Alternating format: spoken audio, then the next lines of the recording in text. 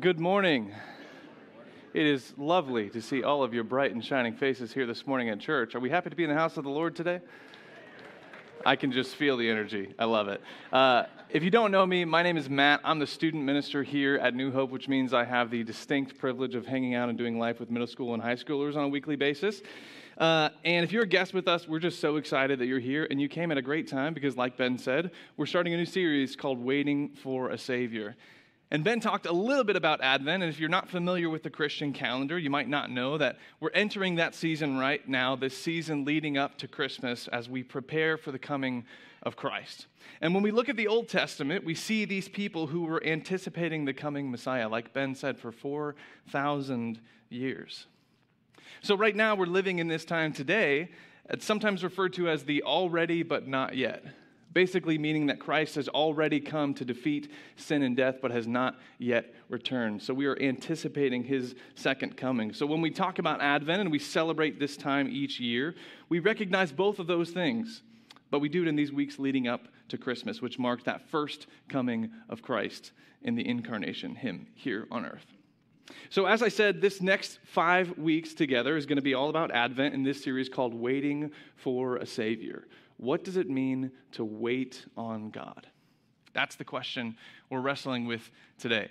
So is there anybody in the room that likes to wait? Where are the weirdos at? Where are we at? There's a couple. I see you.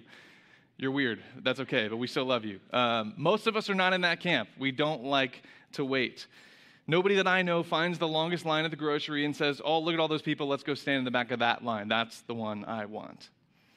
Traffic is the same way. I don't know anybody that enjoys driving on 465 at 5 o'clock in the afternoon or driving through the middle of Whitestown at 8 a.m. I'm sure you've done one or both of those things many times, and it's not fun because we live in a fast-paced culture. We want everything so fast. We want our food fast, so we zip through the drive-thru. We order, and we don't even get out of the car. It's all quick. It's all good. That's why they call it fast food. We want our shopping done fast and delivered fast, so we all became Amazon Prime members. I know that's you. 2 days, it's at your door, it's awesome. We want it fast, so that's what we do.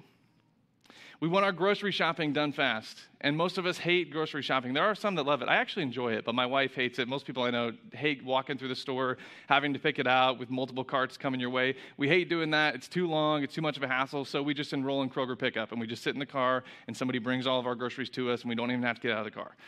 We want it fast. We want our money fast. So we stopped using cash and coins, and we just started using our credit cards and debit cards because we don't want to deal with the hassle of having to get our money out and shuffle through it and deal back and forth. So we just have a card, and we just swipe it, and we're good. But then somebody came along and said, that swiping thing, you got to go all the way from one side of the reader to the other. It takes forever. No, we're not going to do that. Let's just put a chip in it so we can just stick it in and out real quick. It's fast. But even that wasn't fast enough. Because then some guy came along and was like, wait, let's stick it in and out. What do we do? What if we just hold it near the reader?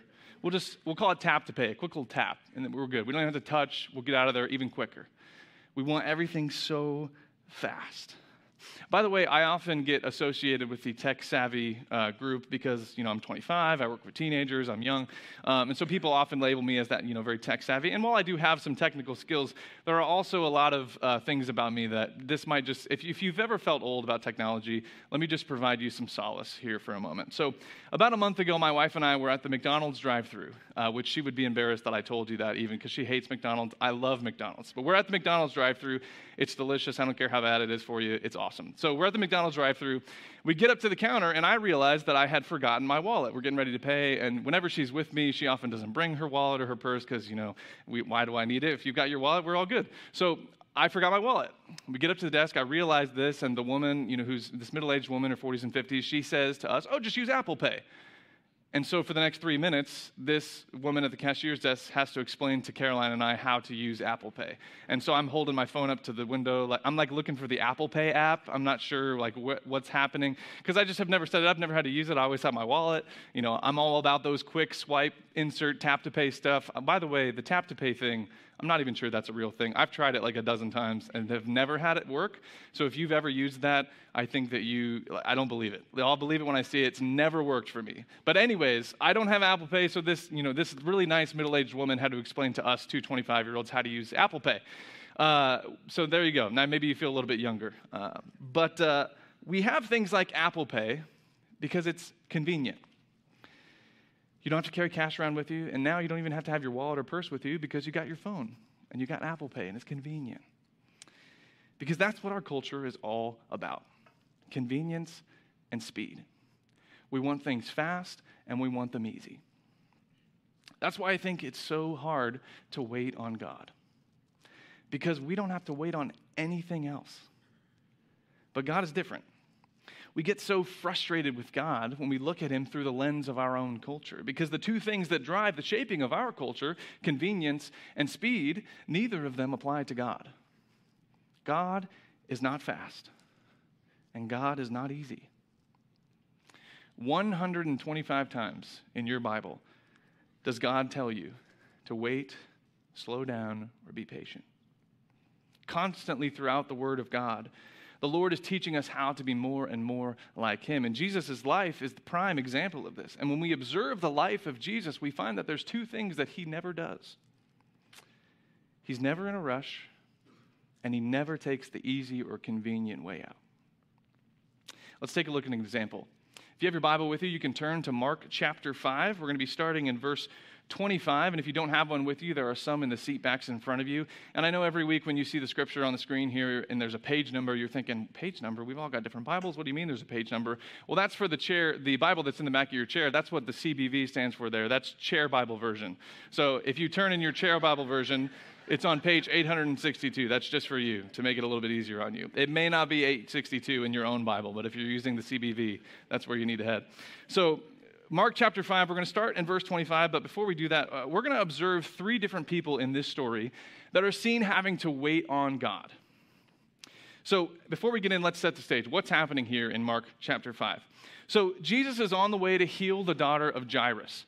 And Jairus is this synagogue leader who had come to Jesus and fell at his feet to plead with him to come and heal his daughter, who was very, very sick. This 12-year-old daughter who was sick and very close to death. And he gets Jesus to agree to come to Jairus' house to heal his daughter. So Jesus and his disciples go with Jairus, and they're on their way to his house, and they find themselves in the middle of a large crowd. That's where we are here as we pick up in verse 25.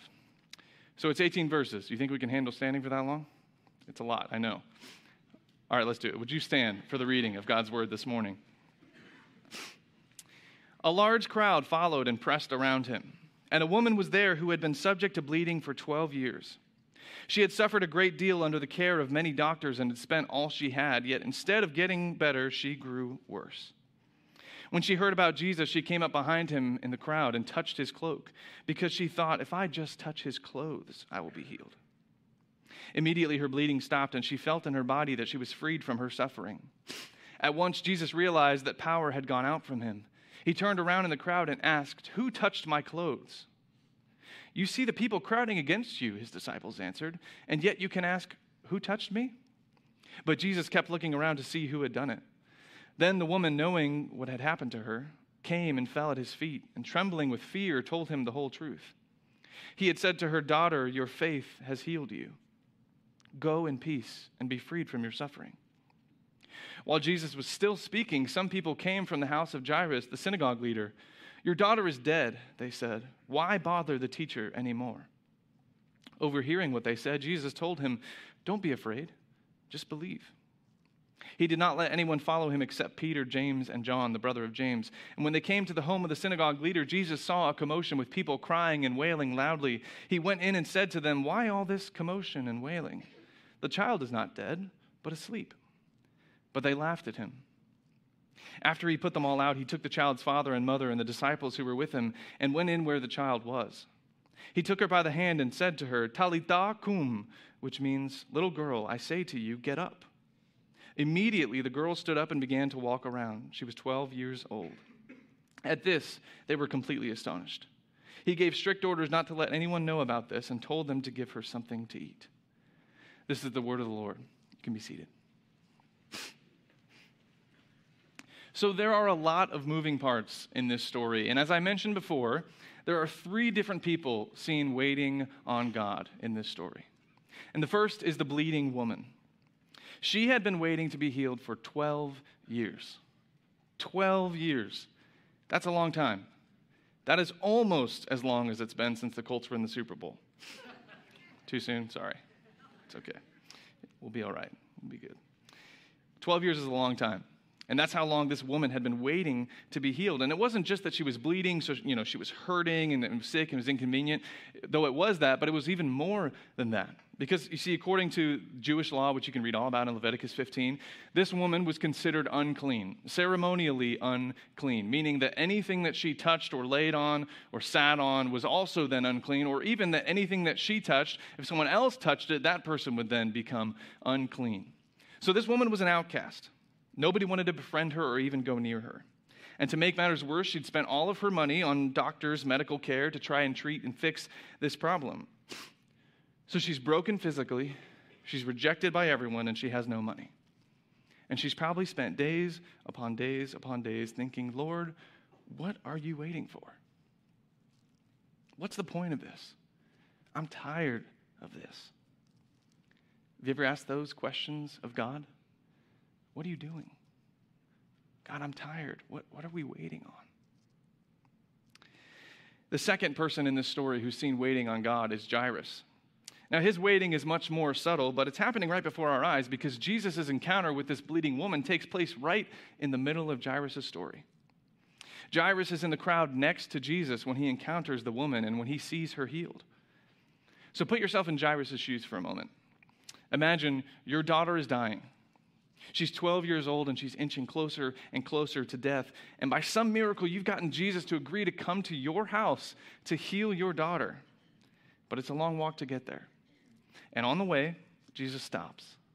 And there's this woman who's inserted herself into the story and distracted Jesus from your agenda. I imagine Jairus getting pretty antsy throughout this part of the story, like checking his watch, thinking, Jesus, come on, we got somewhere to be. My daughter's dying, let's go. And though he witnesses a powerful miracle, he sees this woman healed. He's devastated because he learns that during this distraction, his daughter has died. And I'm sure he was angry at Jesus. I'm sure he was angry at the bleeding woman for interfering during his time of need. I can't imagine that Jairus was happy for this woman who had just been healed. Scripture doesn't tell us a lot about what Jairus was saying or feeling or thinking at this point. But if you put yourself in his shoes, I would imagine that his own suffering made it impossible for him to celebrate the healing of this woman. Because at times, our own suffering stifles our ability to celebrate with others in their healing. And that might sound harsh, but I know I've felt that way. My brother died of brain cancer when I was a senior in high school. My only sibling, my best friend, poof, he was gone. And there was a period of my life where I found it very difficult to celebrate with other people in their healing. I simply couldn't find it in my heart at times to rejoice with other people in healing and their victories. You go to church and you hear that somebody's cancer-free or that they came through an illness or a difficult situation, and people celebrate and it's great, and sometimes I had to fake it. Because on the inside, I would be thinking or feeling, that's not fair. How come it happened for them and not for me? I waited for that healing for 3 years and nothing. I would imagine that Jairus, in this moment, was thinking, no fair.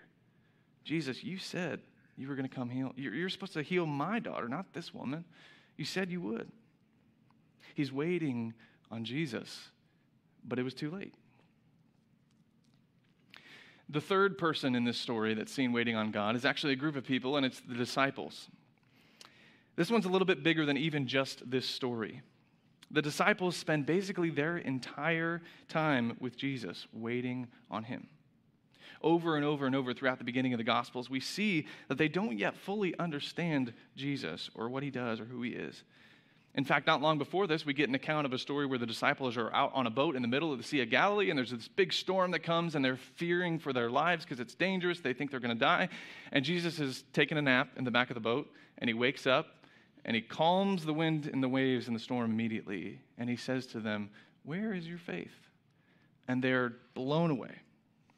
See, they've seen him perform miracle after miracle after miracle, and yet they still don't get it.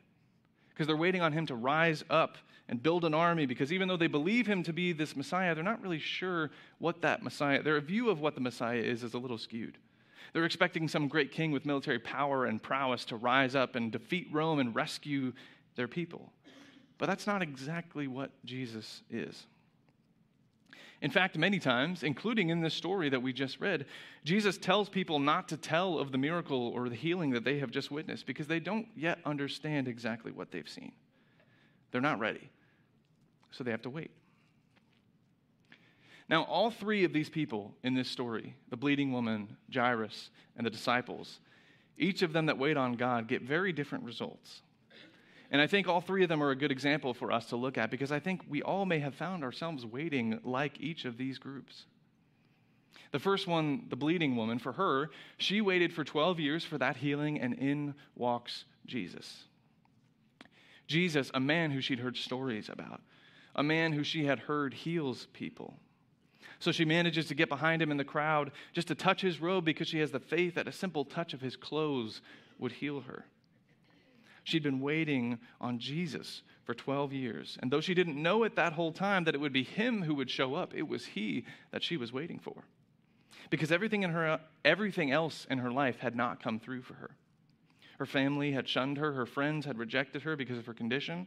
Her doctors could not heal her. And I'm sure that there were some that wouldn't even try for fear of getting near her. But Jesus is different. The woman kept her faith that she could be healed for that entire time. And what does Jesus say to her? Daughter, your faith has healed you. God might answer our prayers. It might take a while, but when we wait on God, we may actually see something we want or desire come to fruition. This is the case for this woman. She waited and she kept the faith and she was healed. And it's easy to wait on something good, right? Like when we know something amazing is right around the corner. For example, if this woman had known for sure that Jesus was going to heal her from her condition exactly 12 years from now when she first got sick, it probably would have been easier for her to wait during that entire time because she could see the end goal. Because it's easier to wait when we know something good is on its way. Waiting at the BMV is not very fun because we don't like what the outcome is. Usually you wait however long it is, however many hours you have to sit there, and then you got to pay the state a bunch of money or do something you don't want to do, right? That waiting's not very fun.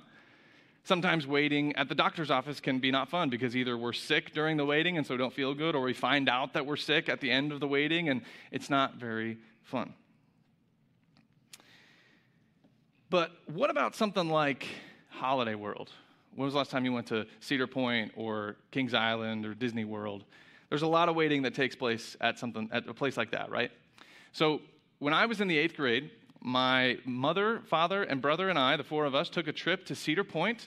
And Cedar Point, any Cedar Point fans? It's like the greatest roller coaster place on the world. Yes, I won't say it's the best theme park, but as far as roller coasters, top notch for sure. If you haven't gone, you need to go. Anyways, at the time, there was this ride that has since been retired due to some mechanical difficulties, which is kind of a shocker, but it's called the Top Thrill Dragster. Has anybody ever ridden the Top Thrill Dragster? Yes, we got some fans. It's the best.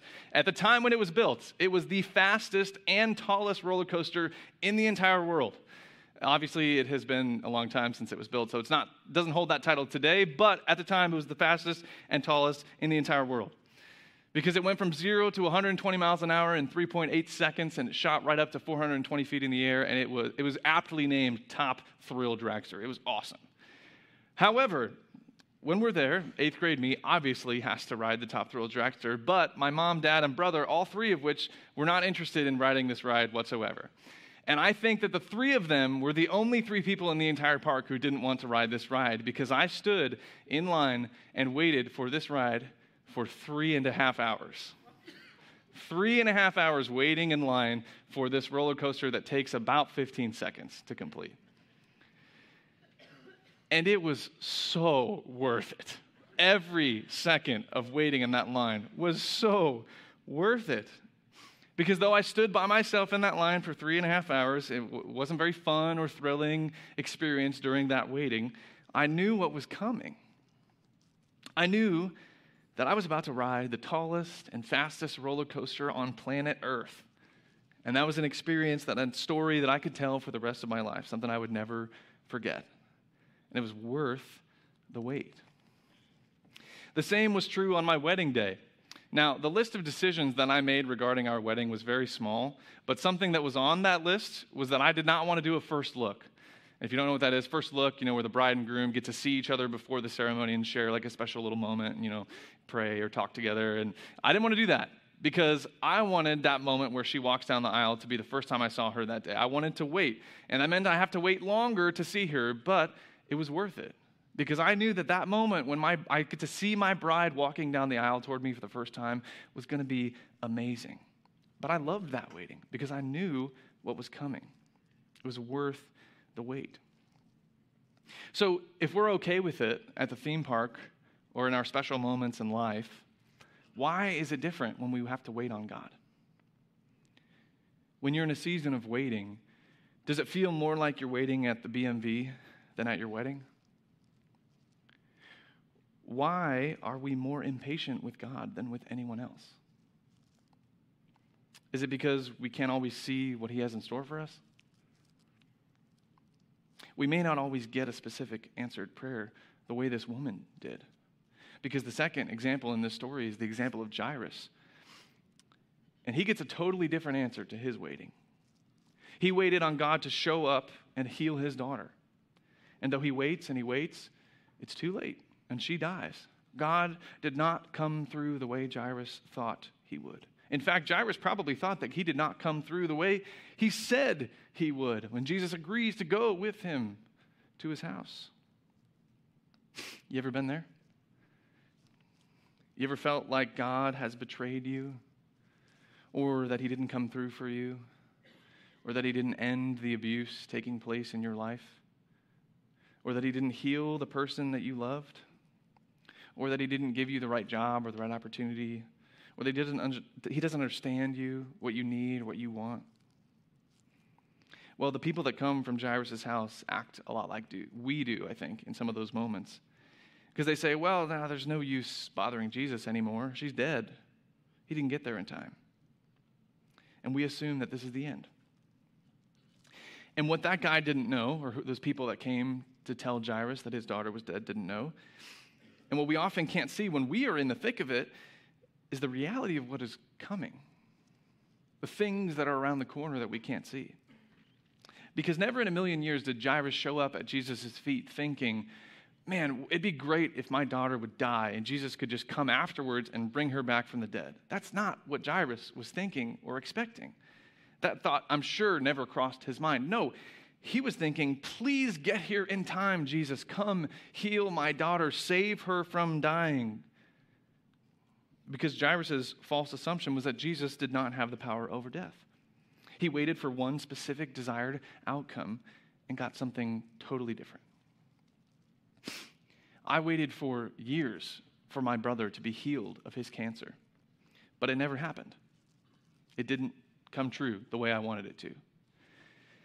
And to be honest, our family has spent a lot of this past year waiting for people to be healed. My mom, who passed away this year, was not healed.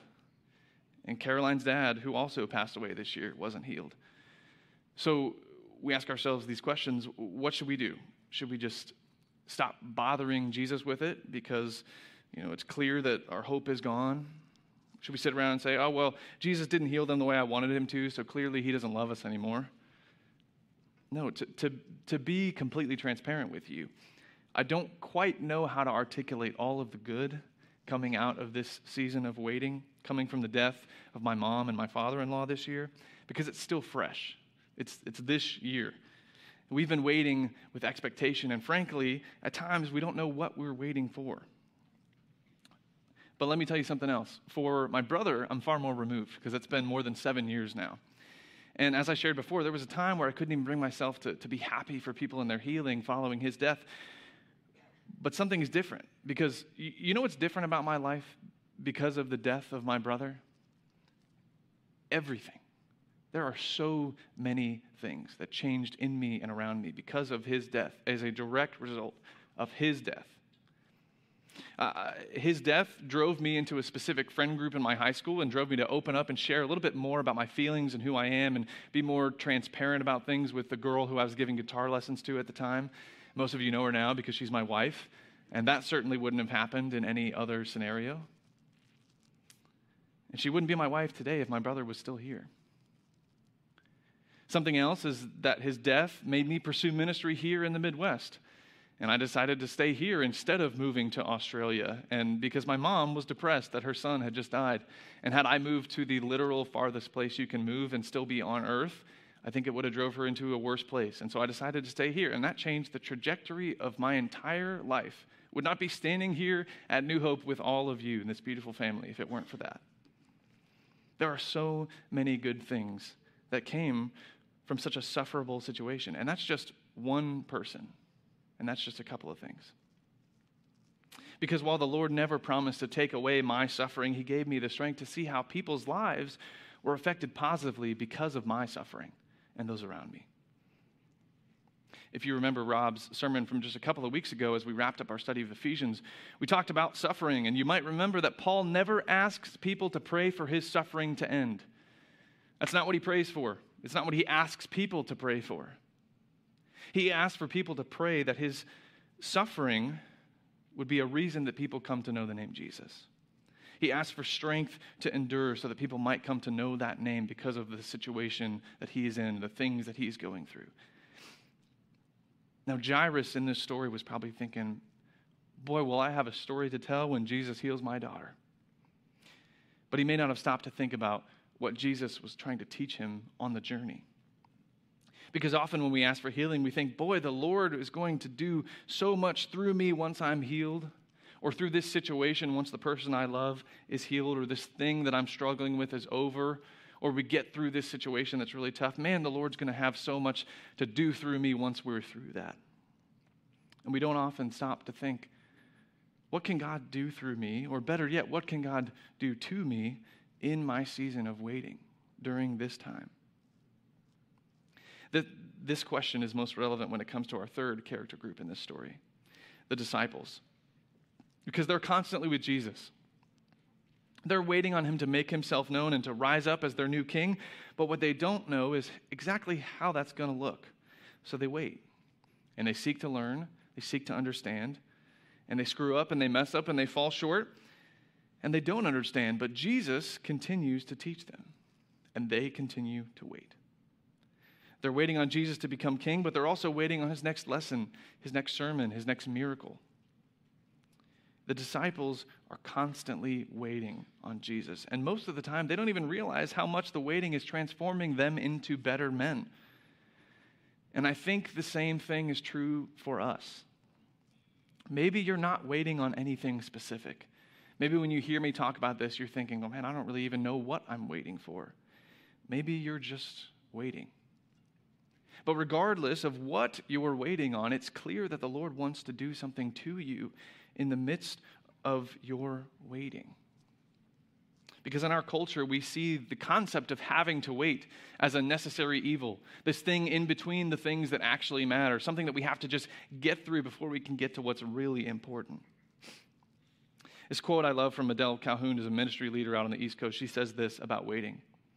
The past, with its regrets, is irretrievably gone.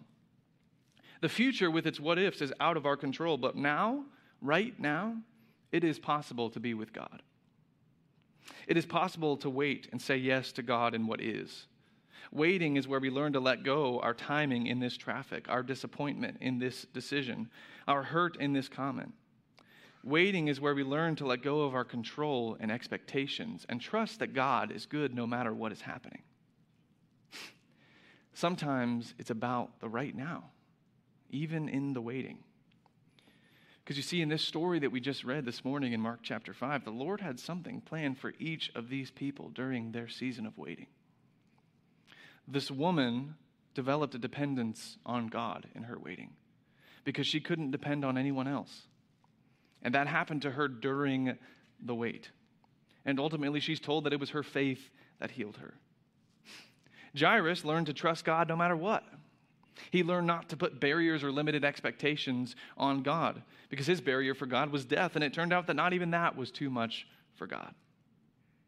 But what Jairus didn't see coming is what was even better that was in store just around the corner.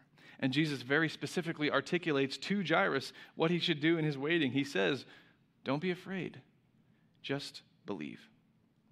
Because what you think you need or what you think you want, Jairus, may not be it at all. the Lord may have something that you couldn't have ever come up with on your own right around the corner. And finally, the disciples came to know Jesus better than anybody else. They got to be a fly on the wall in so many encounters like this one, where Jesus heals people and does some incredible things throughout his ministry. They were a part of a slow process of becoming more and more like Christ in their season of waiting. You see, when we're forced to wait on God, we might be like any of these three people. We might be like the bleeding woman. God might do eventually exactly what we want, what we were hoping for. We might just have to wait and trust and see, and it might come to fruition. We might be like Jairus, where God may not do exactly what we wanted him to do. But he may ask us to not be afraid and to simply trust him, because he may have something even better than what we wanted in store. Or we might be like the disciples in this story. We might be just waiting. And we may not even realize what's happening to us or why we're here or what we're doing. But all the while, God is shaping us. Because regardless of whether God does or doesn't do what we want or what we think he should, he's using that time to prepare us for things to come. Because you see, biblical waiting isn't just sitting around and doing nothing. It's trusting that God is doing something even when we can't see it. Craig Rochelle always says, don't waste the waiting. It's one of his favorite lines. Don't waste the waiting. Instead of thinking of the waiting as this in-between period before the things we want and need, be present in the waiting. Because maybe during that time, God is teaching you to depend on him like you never have before. Or maybe he's teaching you something about his own faithfulness. Or maybe he's showing you that faithfulness in a way where you just weren't going to get it any other way. Maybe he wants you to draw close and to become more like him. And you've got the time, so don't waste the waiting. Now, I know there's probably some Rob sermon withdrawal in the room right now. We had Mission Sunday last week. You've got me this week, so I know you're missing him. So I'll give you a sports analogy to kind of hold you over one more week until we get there. So I'm coaching 7th grade basketball right now.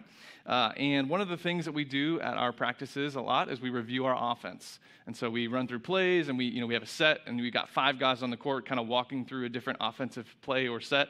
And because there's only 5 guys on the floor, that means there's 5 to 7 other 12 and 13-year-old boys off to the side that are not a part of the play that, as you can imagine, are not always super focused when they're not in the game.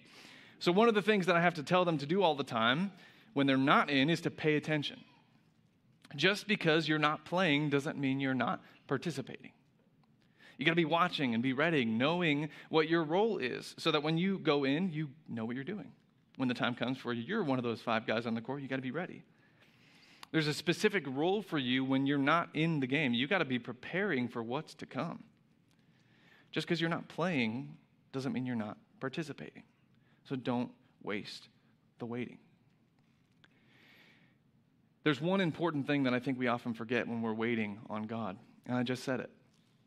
We often think that we're waiting on God, when in reality we are waiting with God. God is there with you in the waiting, whether you realize it or acknowledge him or not. He's always in the back of the boat with the power to calm the wind and the waves. And the storm will still come, but we might just have to wait and see what God does about it. So as we celebrate Advent, the season where we anticipate the coming Messiah before Christmas, we're also anticipating his second coming, like Ben said this morning. Everything we do in this life to worship God is all a part of preparing for Christ's return.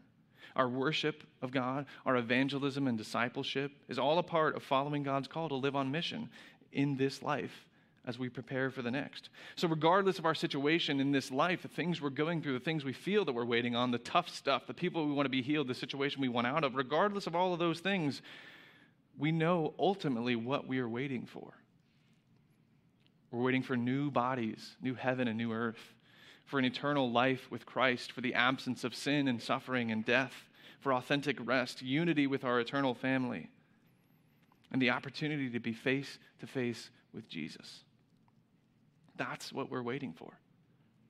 And that's also what the first Advent was all about, because Jesus' earthly life was a testament of what is to come. So as David writes in the psalm that we read together earlier this morning, many will see what he has done and be amazed. They will put their trust in the Lord. Oh, the joys of those who trust the Lord. Oh, the joys of those who trust the Lord and wait patiently with him. Let's pray. Father, we thank you for your goodness. Lord, we thank you that you are faithful in any and every situation. Lord, we ask that you help us to wait patiently and expectantly on you in every season. Lord, we may not assume that our way is the only way or even the best way. Help us. Lord, may we not fear, but rather put our trust in you. Help us to remember that we're participating even when we feel like we're not in the game. Help us not to waste the waiting and to submit ourselves to your will as we anticipate all the things that you have in store for us, not just in the future, but in the right now. In the faithful name of Jesus, we pray. Amen.